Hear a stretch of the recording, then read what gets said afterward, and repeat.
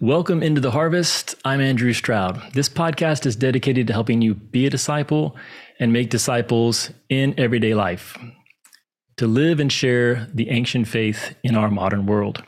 And something we all need if we're going to do that is endurance. So joining me today for a conversation on what it means to follow Jesus with endurance is my good friend, Susie Walther. Susie, thanks for joining me today. I'm glad to be here. Now, you are the founding director of the Well Training Ministry there in Tampa, Florida. You and I have known each other for 20 plus years. A long time. But just by way of introduction, why don't you tell us a little bit about yourself and the vision God has given you for the ministry at the Well. So a little bit about your story and the story of the Well, just to get us started. Okay, well, I'm glad to be here, and I'm glad to be here with you, Andrew. We do go way back. You were still single. Now you're married and a grandpa and the whole nine yards. So, so my story, typical as far as my Christian story. Wasn't raised in a Christian home. I thought it was Christian because we knew we weren't Buddhist and we knew that we weren't Hindu. But beyond that, I just really didn't understand what Christianity was all about.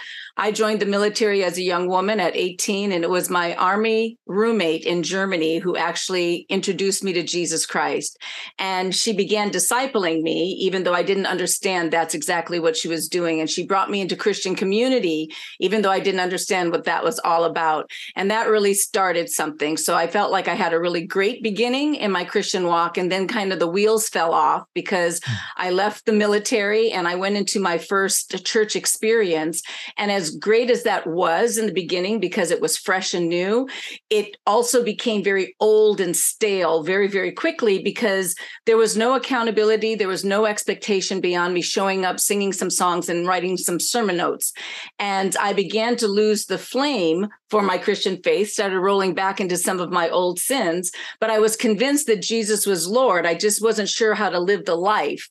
And I just couldn't think and believe that the life was just me going to church on Sunday mornings and Wednesday nights. And so God, in his mercy, he allowed me to move from being a single woman to a married woman, and a married woman whose husband was in the military, and he was stationed at Fort Campbell, Kentucky, where I got placed in another discipling kind of ministry culture with the Navigators. And that sparked something again. So out of that experience with the Navigators, out of that experience that also led me into another military ministry, Protestant Women of the Chapel, God began to do something sort of like, if I ever had my own ministry one day, what would it look like? Mm-hmm. And so I didn't know that he was really going to act on any of that. But one day the seeds for a women's ministry were birthed inside of me.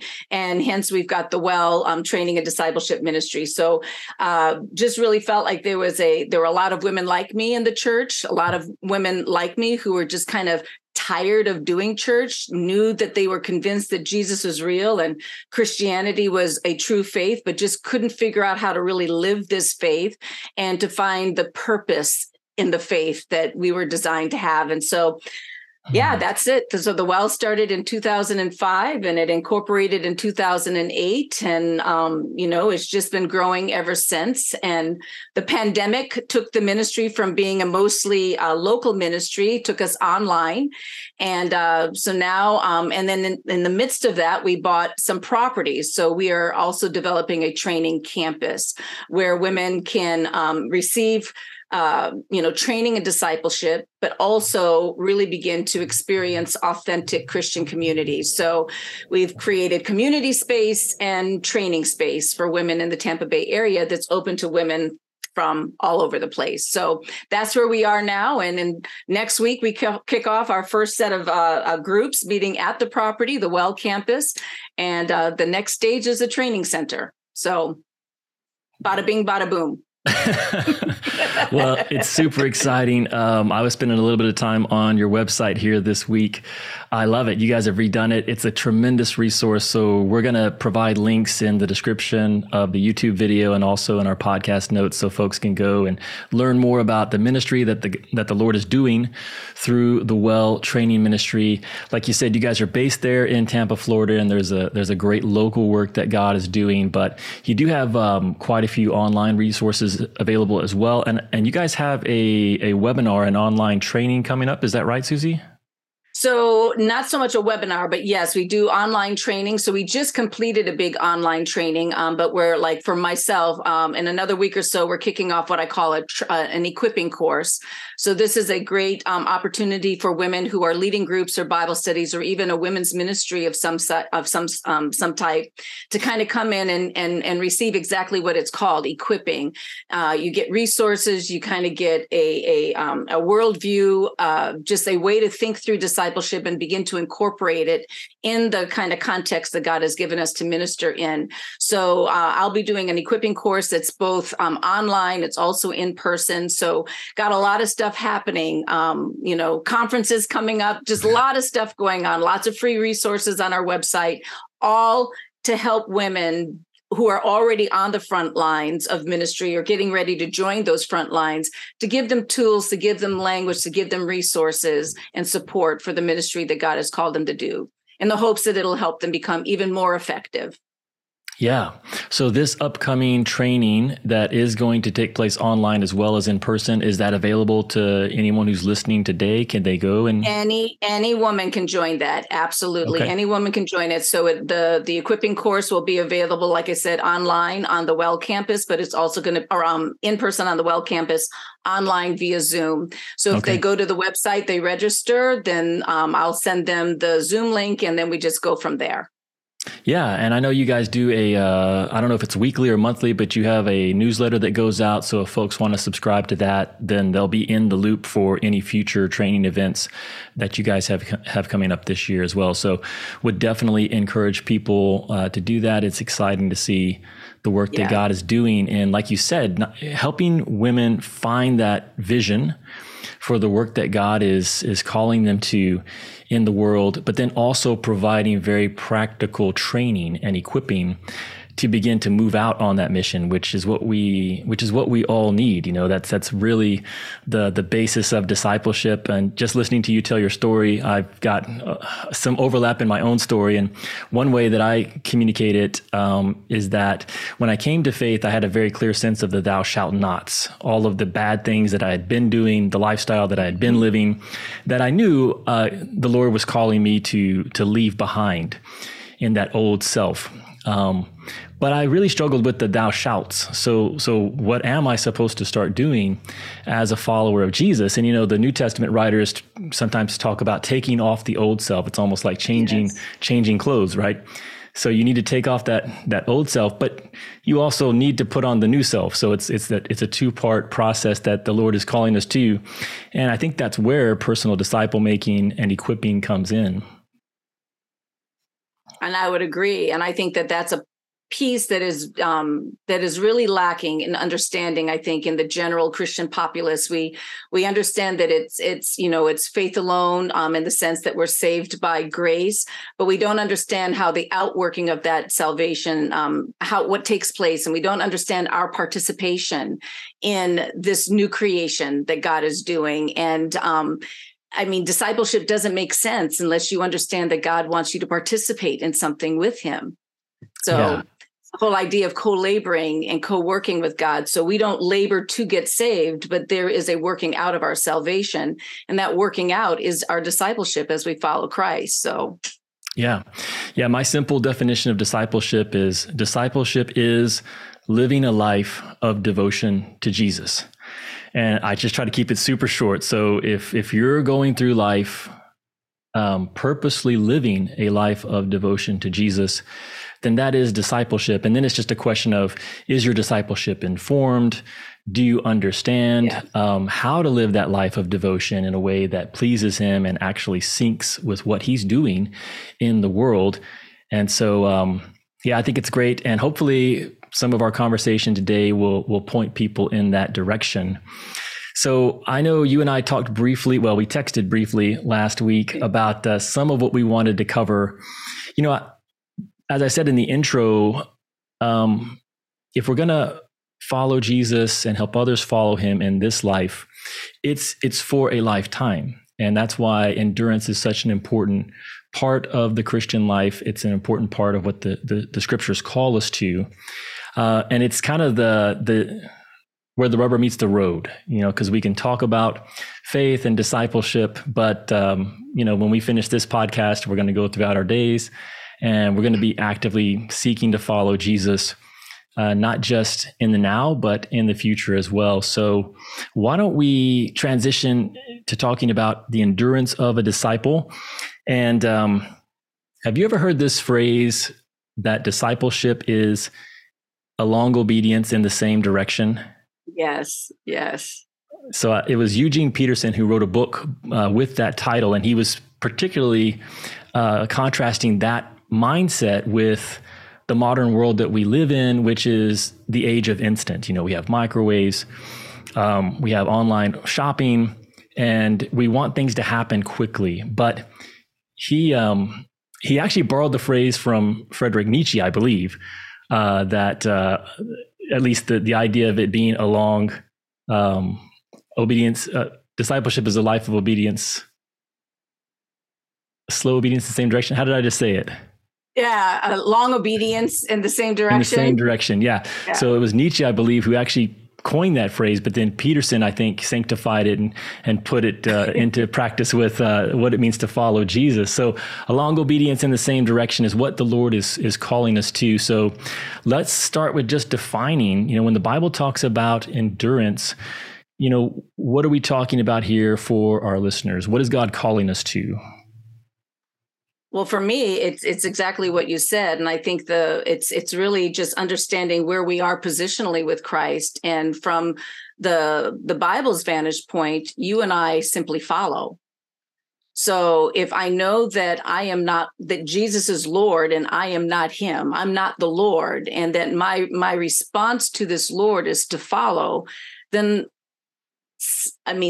that's the long obedience in the same direction. I just keep following him. If he's moving forward, I'm moving forward. And I just feel like it's that understanding that, again, Jesus is Lord, I am not. It's that understanding that who I am is rooted in Christ. And if I'm rooted in Christ, just that reality that Jesus is not moving away from the Father. On any level, is he ever moving away from the Father? Therefore, I would never be moving away from Christ if I'm rooted in Christ. So it's this concept of endurance is knowing that you're rooted in something and you're simply following this person that you're rooted in, you're connected to.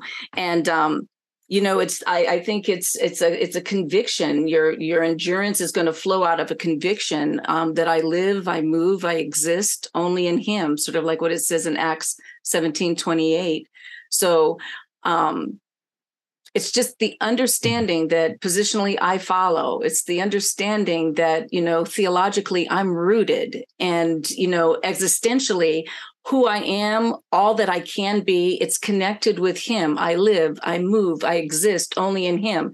So it'd almost be like suicide not to continue following with the one that gives life, not to continue following the one who is actually Lord and Master. So for me, endurance is just don't quit following. Just keep following. Man, I love that. You see, you're already bringing out the gold because... I think it's very tempting for us to think of endurance as something we do for Jesus. So I'm going to endure to this life he's called me to, which is, depending on how you understand that, it's true. But what you're really highlighting, it's really to endure with Jesus, to remain connected to him, to move out where he moves out, and to not lose that touch. In fact, maybe that would be a question to ask. Is it possible to endure if we're not staying attached to Jesus? Spiritually, no. It would be akin to if I took the plant out of the soil. Could the plant exist for a little bit on its own? Yes, but eventually that plant is going to die because it doesn't live and exist, and move only in itself. It lives and exists and moves within something. So, on our own, we're going to peter out. There's not a whole lot that we're going to be able to eke out that's good. And I would say, too, apart from Christ, who is sustaining us, the one who is life-giving, the one who is defining my life. Without him, then if I separate, I'm going to have to grapple. I'm going to have to scrap. I'm going to have to use people. I'm going to have to manipulate just to keep myself alive and going. So I think the abundant life, which is why I think Jesus defined, the abundant life is found in him. And if I just stay there, it's life giving, it's life flowing, So again, right. Endurance, I think, has to do with, staying. I think this is why the Bible talks about abiding. If you abide, you'll be sustained. If you are sustained, you will live. If you live, you can endure. All of these concepts are together.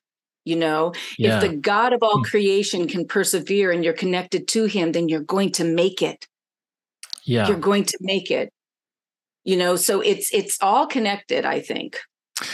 Right, man. I love that. And in my mind, the things that are coming to mind are Jesus's first invitation, and then his last call to Peter, in particular, in the Gospel of John. So, of course, at the beginning of his call of the disciples, it was to follow me. And what you're saying is so true, that they had to physically put themselves in his presence and then stay with him as he traveled over those intervening years. And then at the end, after he's risen from the dead and he's spending time with his disciples post-resurrection, in John's gospel, there's this beautiful story about Jesus calling Peter to follow him. And then Peter looks back and he sees John, the disciple whom Jesus loved, and he's like, well, what about him? And Jesus's response is just so great. He's like, hey, if I want him to remain until the end, what does that matter to you? Your job is to follow me. It's to respond to this call. And I think if you think about, a picture of the disciples failing to endure, it would be the garden. It would be Gethsemane. It would be Jesus, inviting those closest disciples to stay with him, to watch with him. They literally, he just needed them to stay awake. That was it. He didn't even, he did tell them to watch and pray. Right. But yeah, they couldn't even stay awake. And then, of course, later, they all fled, and in Peter's case, he denied. So there was a failure of endurance there, and it was a failure to stay with Jesus in that moment. Of course, the story, and maybe that's a good picture of endurance. Doesn't mean perfection. It doesn't mean that we don't ever have failings and setbacks, but it seems to be the overarching direction of our lives and our commitment to remain with Christ as the years pass. Yeah. And I mean, even using the example of a plant, I've got a plant on my kitchen table. I don't know why the thing keeps getting a yellow leaf here and there. I don't know why one of the leaves, the plant is still good. I see a new shoot coming out. Why did this leaf die? I still don't understand the science behind that. So you're going to have some dead leaves along the way. You're going to have some things that turn brown. It doesn't mean that the plant isn't still enduring, that the plant isn't still rooted in, and the plant will make it if it just stays rooted in Christ. And I think that's, when you think in terms of the Bible's language, just look how it couches our existence in Christ. It's all those prepositional phrases, right? We're in Christ, it's for Christ, it's by Christ, it's with Christ, it's through Christ, it's of Christ, it's because of Christ. It just keeps going. It's like the Bible writers are trying to say, do you get it? This is how you make it. Sever yourself from those prepositions and you're through. Yeah. It's just a matter of time. You're sunk. What else does the Bible say? It's how you're going to shipwreck your faith, right? Right. You're through. Yeah. So just keep the prepositional phrases, man, and just live within the boundaries of those prepositional phrases. We'll probably be pretty okay, even with a brown leaf here and there. Mm-hmm. Well, the last thing Jesus told his disciples in Matthew was that he would be with them always, even to the end of the age. And so I think that's a great thing. Talk. What's that? That's presence talk. How much the Bible talks in terms of that presence, proximity, stay close, stay near. Right. Because this is how we make it. Yeah. Well, that'd be a great segue to this next question, which is, what are some of the most common things that you've experienced or you observed that prevent someone from enduring? Oh man, like I had to quit when you sent me that question and my mind just started to spin. I had to actually like stop writing because I was like, we could spend the whole 45 minutes here. But and this is not necessarily in any order. And I would say a lot of this isn't just things that I've read in the Bible. This isn't just things that I've seen in other people, but these are things that I've struggled with and I've had experience even in my own walk, my own self. And you kind of already touched on it, but I think when we switch in our minds, this idea of doing something with Christ and it moves to doing something for him, we're going to burn out at some point. Because you and I have limited resources. We have limited strength. We have limited power. So me doing something for God, I don't know how far that's going to get me. Me doing something with God, this is the idea. Again, the Bible wants us to understand that we co-labor with our master. And we co-labor with each other. So I think sometimes some of those shifts in our minds. So I think that if I don't make that shift, I don't understand my partnership with God from that kind of a place, I could quit enduring. I could burn out in many ways. I think another thing that can prevent endurance is when we are functioning for a long period of time outside of our gifting. And it's the proverbial, using your coffee cup as a hammer. You're using it in a way it wasn't designed to be used. So that life-giving portion, kind of fulfilling your purpose, living within your design, you're working against yourself. So I think it's really important for us to sense where God wants us to function, the part of the body that we need, that we are. Be okay with that and give that to the body, because that's life-giving, not only to the body, but also to ourselves. I think too, I could just keep going. If we shift from, if we need to people please, if we're people pleasers, we are not going to make it. We're just not going to make it. And I think it's John 2, where it said that Jesus didn't entrust himself to them because he knew what was in our hearts. He knew what we're like. We are fickle. So if you're about people pleasing, you're setting yourself up for failure, because people are going to they're going to disappoint you. There's going to be discouragement. There's even going to be disillusionment. You can't control other people's narratives. You can't control their perceptions. You can't make everybody like you. So at a certain point, you're just going to burn out if you're trying to gain approval, if you're trying to gain everyone's affection, because you're going to lose sight of your calling, your design, your purpose. And at that point, you're no longer following the master. You're kind of following, the mooing herd. You're following other people, kind of a thing. So I think another thing that can keep us from enduring is that when we are not a part of authentic community, because we were not meant to do life on our own. It's not possible. So when we don't, I got another example. So we had a freeze here in Florida, and I've got this beautiful little plant that lost all of its leaves.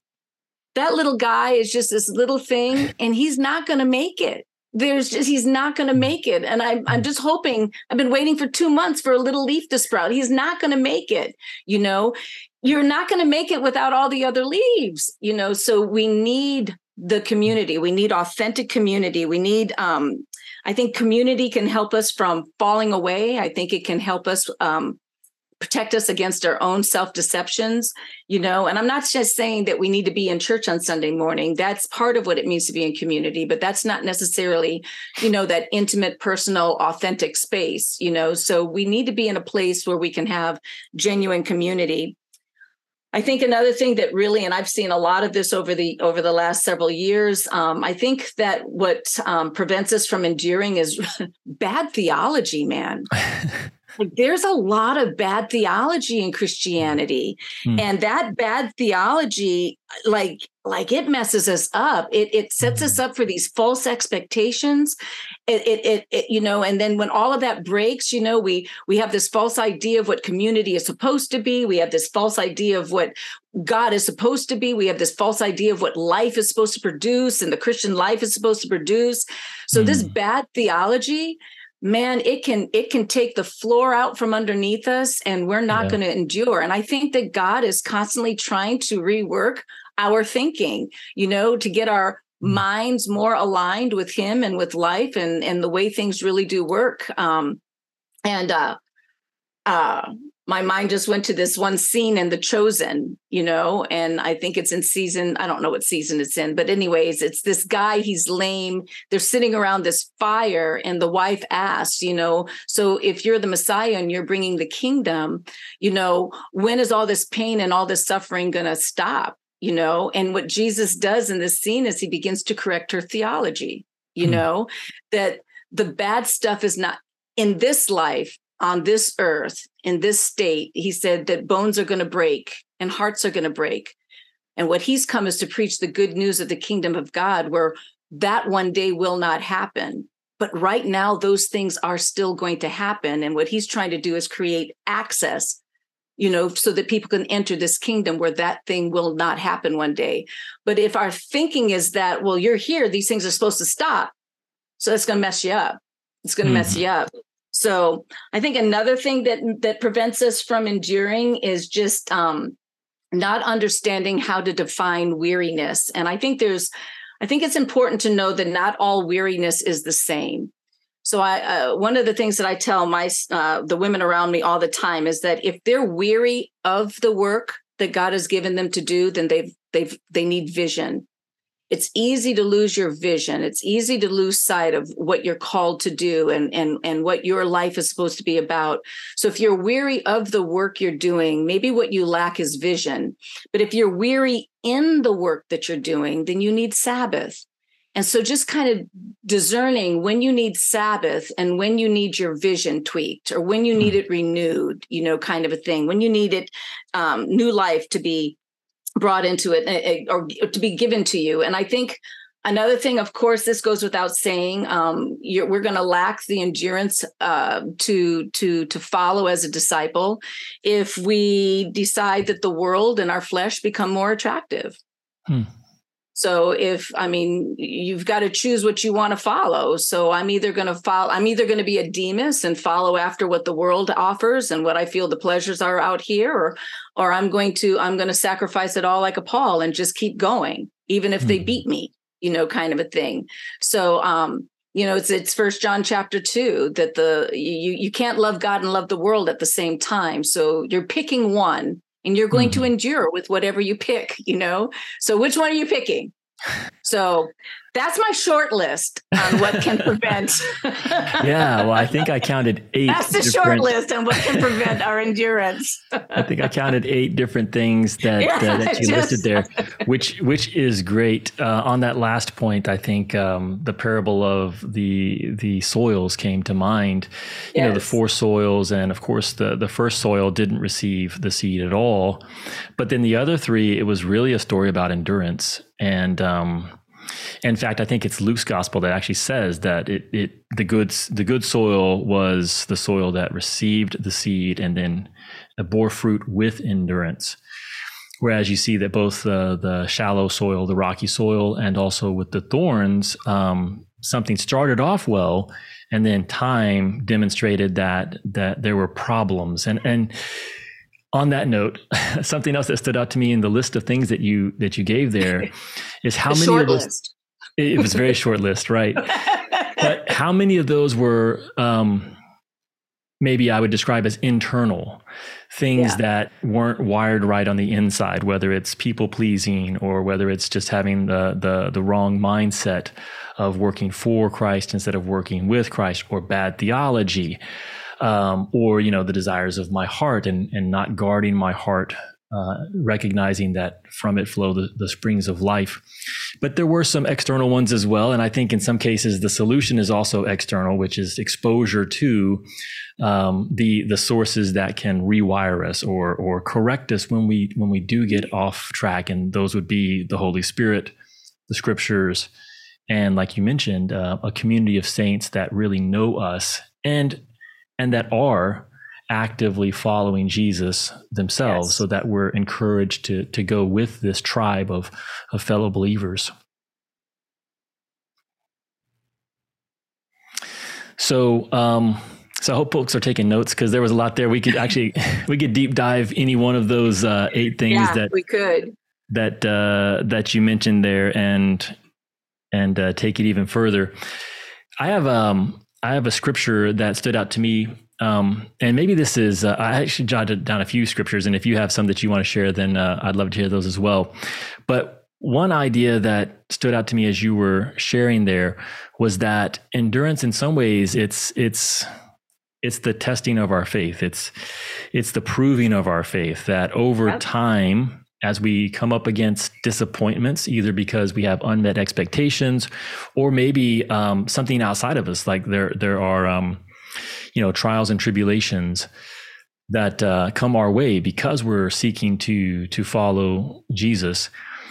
So whether those pressures are coming from inside of us with those unmet expectations or bad theology, or whether it's an external force, something happening to us, the test or the crisis moment is really proven, or we fall short in the area of endurance. And so there was a verse out of Romans 5 that says, "We rejoice in our sufferings, knowing that suffering produces endurance, and endurance produces character, and character produces hope." And then, of course, another famous verse that a lot of us are familiar with is out of Hebrews chapter 12, where the writer says, "Therefore, since we have so great a cloud of witnesses surrounding us, let us also lay aside every encumbrance and the sin which so easily entangles us, and let us run with endurance the race that is set before us, fixing our eyes on Jesus." And so the question, I guess, is it possible to endure without resistance? Is it possible to endure if we aren't encountering some sort of disappointment, or if we're seeking to avoid hardship in our life of faith? And I would say, if somebody is trying to live a life to avoid hardship, they're living in a fantasy world, because, hell is on earth.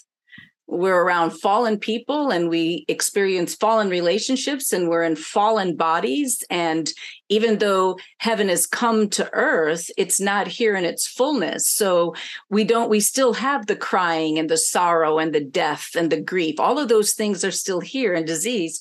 So I think that would be bad theology that would mess them up. And I think Paul said in Acts, we inherit the kingdom of God through trial and tribulation.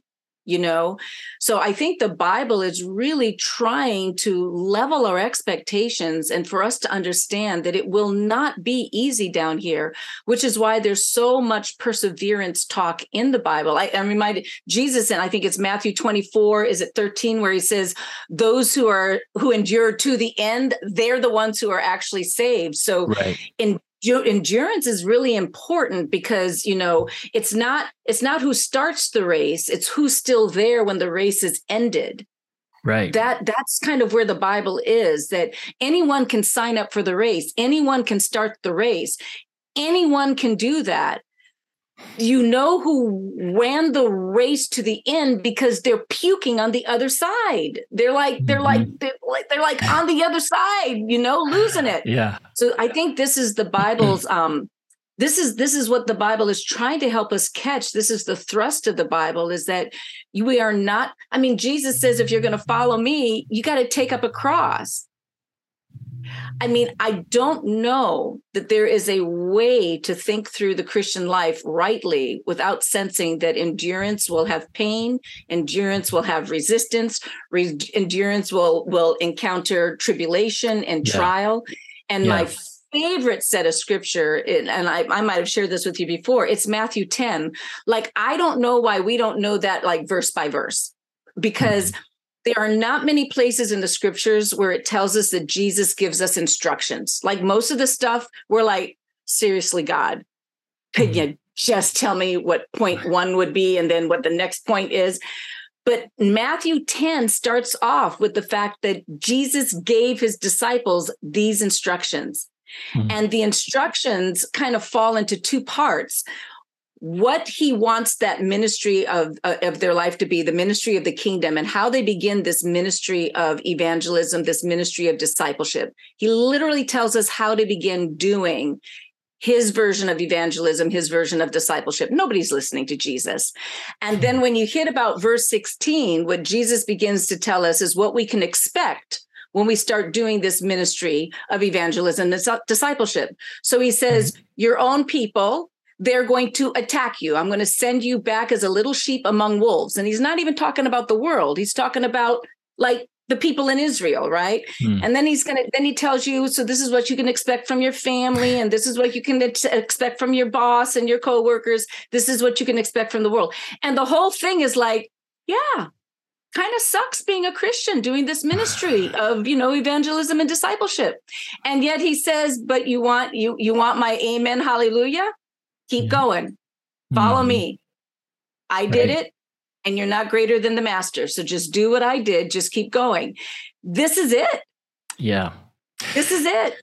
Yeah, I think that's, like you said, bad theology. Jesus, if you study just the way he set expectations for his disciples in the Gospels, he went out of his way. And yet, it seems that with the disciples, they were missing it. And I think it's the same for us today. That I think I remember you were the first one who I remember talking about this verse out of Proverbs, and you'll have to help me with the reference. I think it's Proverbs 24:10. Yeah. But it's the verse that says, weak in a crisis, it's weak indeed. Yes. If you are weak in the day of distress, you are weak indeed. So the testing of our faith really is in those crisis moments when we're disappointed, when we don't understand, or when something happens to us, when we are rejected, when we do experience that fallout from a close family member or a friendship because of our faith, not because we've done something wrong, but because we're following Jesus. That's the testing point. And then, to also, so that's one idea of endurance. But then the second is just that we should expect it. Jesus was constantly saying that this is what it's going to be about as you follow me. And that's why, like you said, the verse out of Matthew, that the one who endures to the end will be saved. I was kind of smiling as we were talking there, because I think it's in John 16. But Jesus, again, right, the night of his betrayal and the night before his death on the cross, he's preparing the disciples, and he's going through in John 16, talking about all the troubles that they're going to have in the world. You have trouble, but take courage, I have overcome the world. That's out of John 16. But earlier in that chapter is where he says, they'll kick you out of the synagogues, and a day is coming when those who put you to death will think that they are offering service to God. Yeah, they're doing God's will. And I'm thinking, if I'm a disciple at that table, like, what are you thinking? Because he's basically saying, hey, this is in the future for you guys. And we know that it was, according to church tradition, church history, most of the disciples did die for their faith. They were put to death for their faith. So, just making sure that we understand that the reason endurance is so important is because this life of following Jesus is going to take us through deep waters. Yes. Yes. And there's no avoiding it. Yeah. And God's not trying to keep us from avoiding it. That's the bad theology. Right. The bad theology is thinking that if I live a certain way, I can avoid the bad waters. If I obey this and I do that, what is it? What did you say? Thou shalt not, thou shalt, right? Mm-hmm. If I keep my list straight, somehow it'll grant me immunity from the trials and the tribulations. And there's just nothing in Scripture that says that, like, ever. Right. Until you hit Revelation 21. But that's because this earth is gone. The new heaven and the new earth is here. But life as we know it on present, earth, it's not going to be like that. And I think that's why Paul said at the end of 2 Timothy, I fought the good fight. I have finished the race. But that's because he was at the end of his life, his earthly life. So at that moment, he could say, all right, I've endured. I'm at the end here, and I've crossed that finish line like you were talking about earlier. And they're getting ready to chop off my head. That's right. Yeah.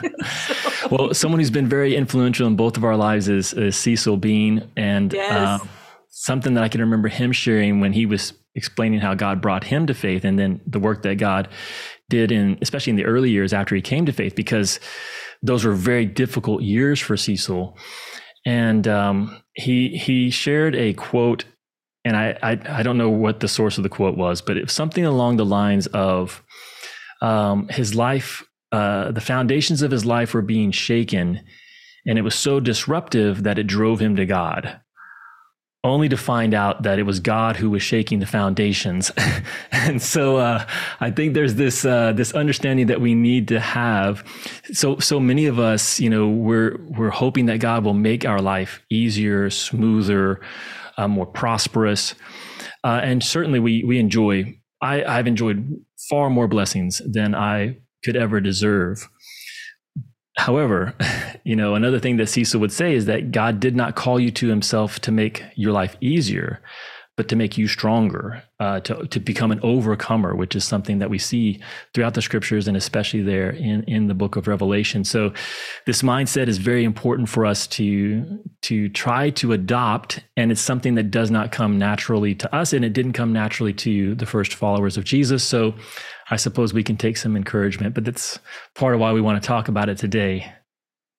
Yeah. And I think what you're saying is just really important. And again, it's the bad theology, because even though God does promise things like abundance and spiritual prosperity and those kinds of things, what he has not declared, what he has not communicated is how he defines that, right? Mm-hmm. And how we're going to get there. And I think sometimes too, we forget that God is supernatural, and he is invested in his spiritual kingdom and in his realm. This is what he's invested in. And he's told us that this space that we're in right now is very temporary. So God is not invested in doing things that just secure the temporary in our lives. He's invested in securing eternal things, supernatural things. Right. And he will allow the natural, with its good and its bad, its uses and its abuses. This is the whole idea behind, I can work all things out for the good, right? Not that all things are good, but I think what God is trying to let us know is that he's committed to making sure that hell does not have to have the final say in our lives. This is what God is committed to. He's not committed to the fact that hell won't have its effect in our life. He's committed that it won't have its final say in our life. And this is the endurance, that we don't give up, until we get the hallelujah, right? Yeah. That we just keep going, because God's working something out. And it's eternal what he's working out. And Jesus even said, like, if your right eye causes you to stumble, pluck the thing out. Better to go better to go into eternity a little mutilated than to go, or to live in this life mutilated than to go into eternity whole, all jacked up. So everything in scripture is letting us know that God is not trying to preserve my temporal life as is. This is not in its present state the fountain of life, right? But he is after preserving life in me, and he wants to be able to bless something in my life, and he can't bless what isn't him. So there's just, again, working through, and we all do. I love something that N.T. Wright said, and this is a terrible quote. And he said, but basically all of us have misbelieved about 25%. That's just a baseline number. About 25% of what we believe isn't even the truth. It's all messed up. The only thing is, we just don't know what 25% is actually messed up, So we are all operating from this space where things are not right in our head. They're not rightly aligned, but we just don't automatically know where all those things are that are not rightly aligned. But God does. He's working it out, and he works it out through life. It's kind of painful when he does. But there's the blessing on the other side. If we would endure with God, if we would cooperate with God in what it is he's trying to work out. Right. So good. And I mean, there's just verses popping into my head as you're sharing there, like, Colossians 3, where he says, don't set your minds on things below, but set your minds on the things above. And it's so hard for us to do. It's part of, it's maybe like the first step of endurance is just to purposely choose to set your mind on the things above. And thankfully, God has given us his spirit, and he's given us his words. He's given us the scriptures to help us do that, because it's very hard for us to do that. By nature, we're made of flesh. We live on this earthly plane, and our minds by nature are set on the things below. It's just the way we're wired. It's supernatural for us to set our minds on the things above. But Jesus, he really is. He is our example par excellence. Even in the same book there in Hebrews, going on with Hebrews chapter 12, that Jesus, for the joy set before him, endured the cross, this horrible experience that he was going through, this experience of sorrow and pain and suffering. It was because his mind was set on the hope that was before him, the greater work that the Father was doing through this earthly suffering that Jesus was willing to endure.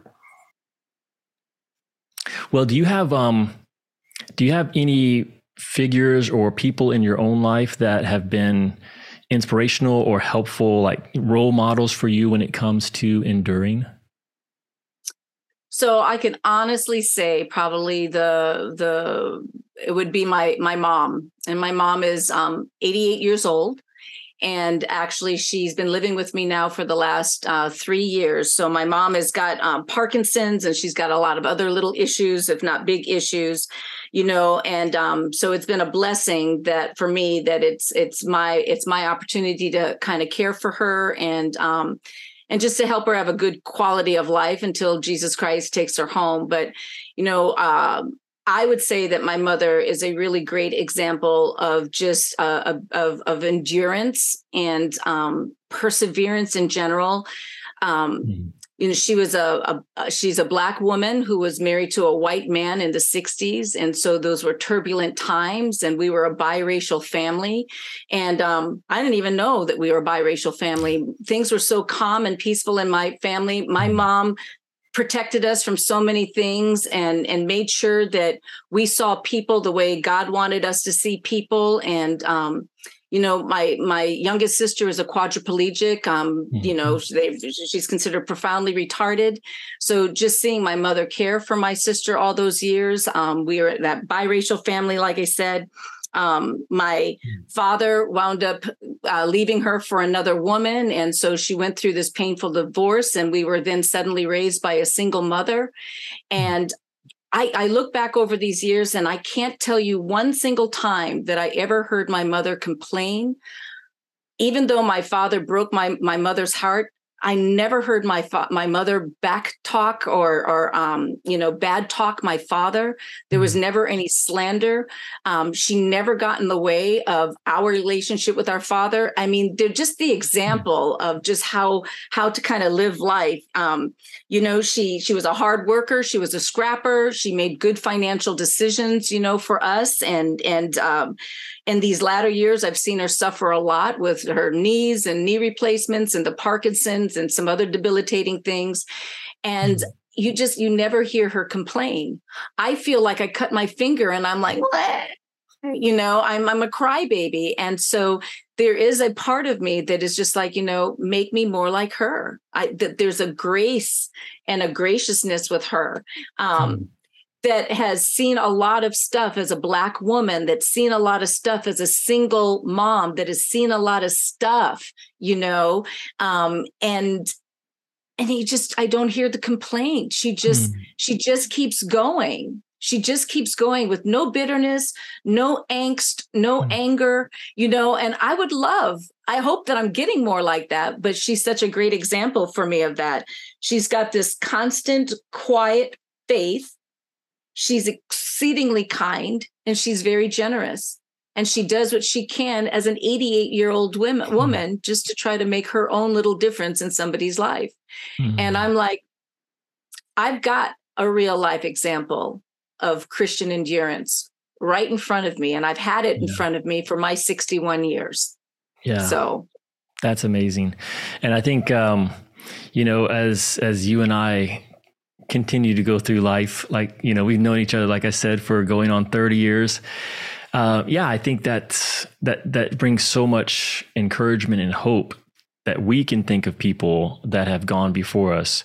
But, I would also say it's a fairly short list. So it's also a great challenge and a great calling is to be some of those who continue to endure and to walk with Jesus and to do it in a gracious way, in a way that is an example to others, that you never know who's watching you, but we need those everyday examples. So it's not just the great people that we hear about, like Mother Teresa from history and from the other side of the world, but let's be those people.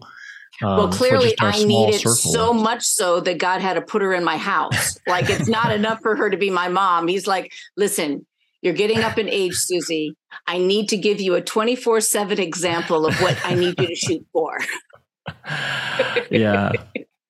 Yeah, that is beautiful. And I've had the pleasure of meeting your mom a few times, although I haven't had nearly as much time to spend with her as I would like. But well, at the risk of kind of going in the opposite direction, you and I have lived this life of following Jesus, but also seeking to help others follow him. So going back to our slogan is to be a disciple and to make disciples in the everyday places of life. That's really our calling.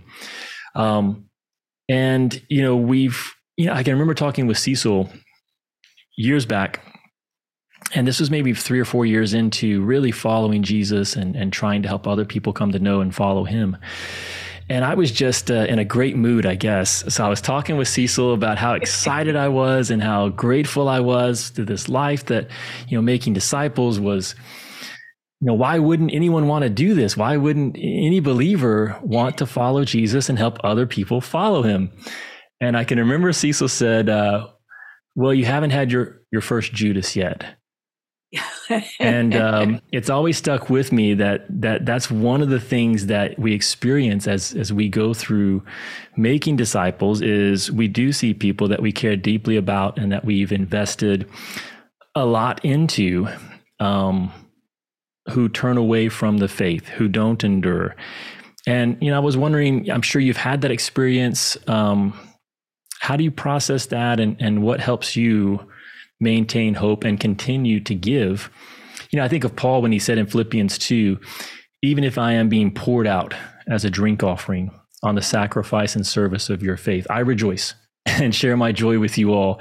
And I've always loved that verse because, if you just pour something out, it can seem so wasteful and so pointless. Like why is Paul pouring out his life? And yet he's able to rejoice, even if there isn't that return. So yeah, how have you processed seeing people that you care about turn away and not endure? And Cecil was so spot on. I think that if you do ministry for any length of time, it's going to happen. It's one of those other unavoidables, right? Mm-hmm. People have free will, and you don't control what people do or what they don't do. I think that the Bible gives us not only the Judas example, but it gives us a couple of other examples along with that can kind of help us process. I know for me, this has been helpful. So there are going to be the Judases. They lose vision for you. They lose vision for their ministry. Whatever the case, they turn away. They lose themselves in the process, right? And the turning away.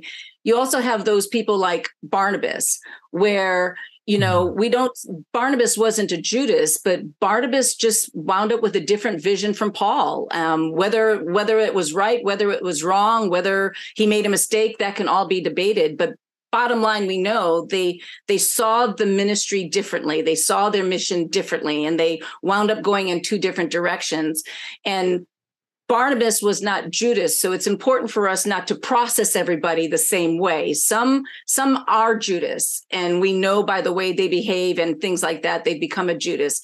But some are like a Barnabas, and they just have a different vision. Some are like a John Mark, they turn away for a season, but they come back. They realign, so there's a turning away for a season, but they come back, and we could keep going. I mean, there's the Demases of the world too, that they turn away for different reasons. Demas didn't turn away for religious reasons. I would say that a Judas kind of turned away for religious, political reasons, and it shipwrecked him, right? But Demas turned away because he was just, like fleshly. He wanted the world, right?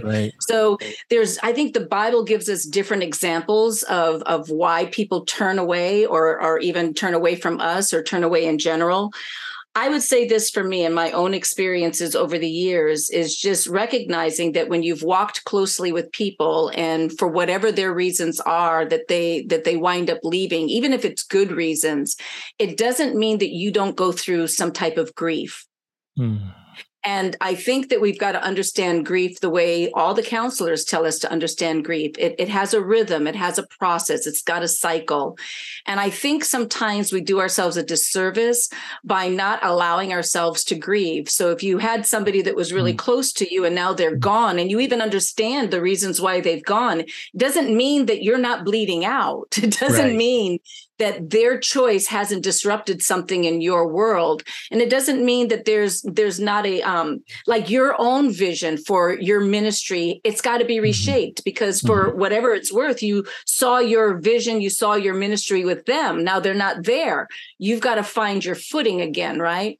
So there is a grieving process. And I think that, I think what goes wrong too is that people leave, and they leave for their own reasons, whatever those reasons are, but they don't respect that you've got a grieving process to go through. And so then they've got a false expectation of what you're supposed to be able to give to them now that they've left, even though you're bleeding out over here and you're trying to heal, So it gets kind of messy. And I think this is one of those places where, there is grace from a ministry leader to let people go. There has to be grace from the people who go for the ministry leader, because the ministry leader still has whatever their call was. They've still got to figure it out, right?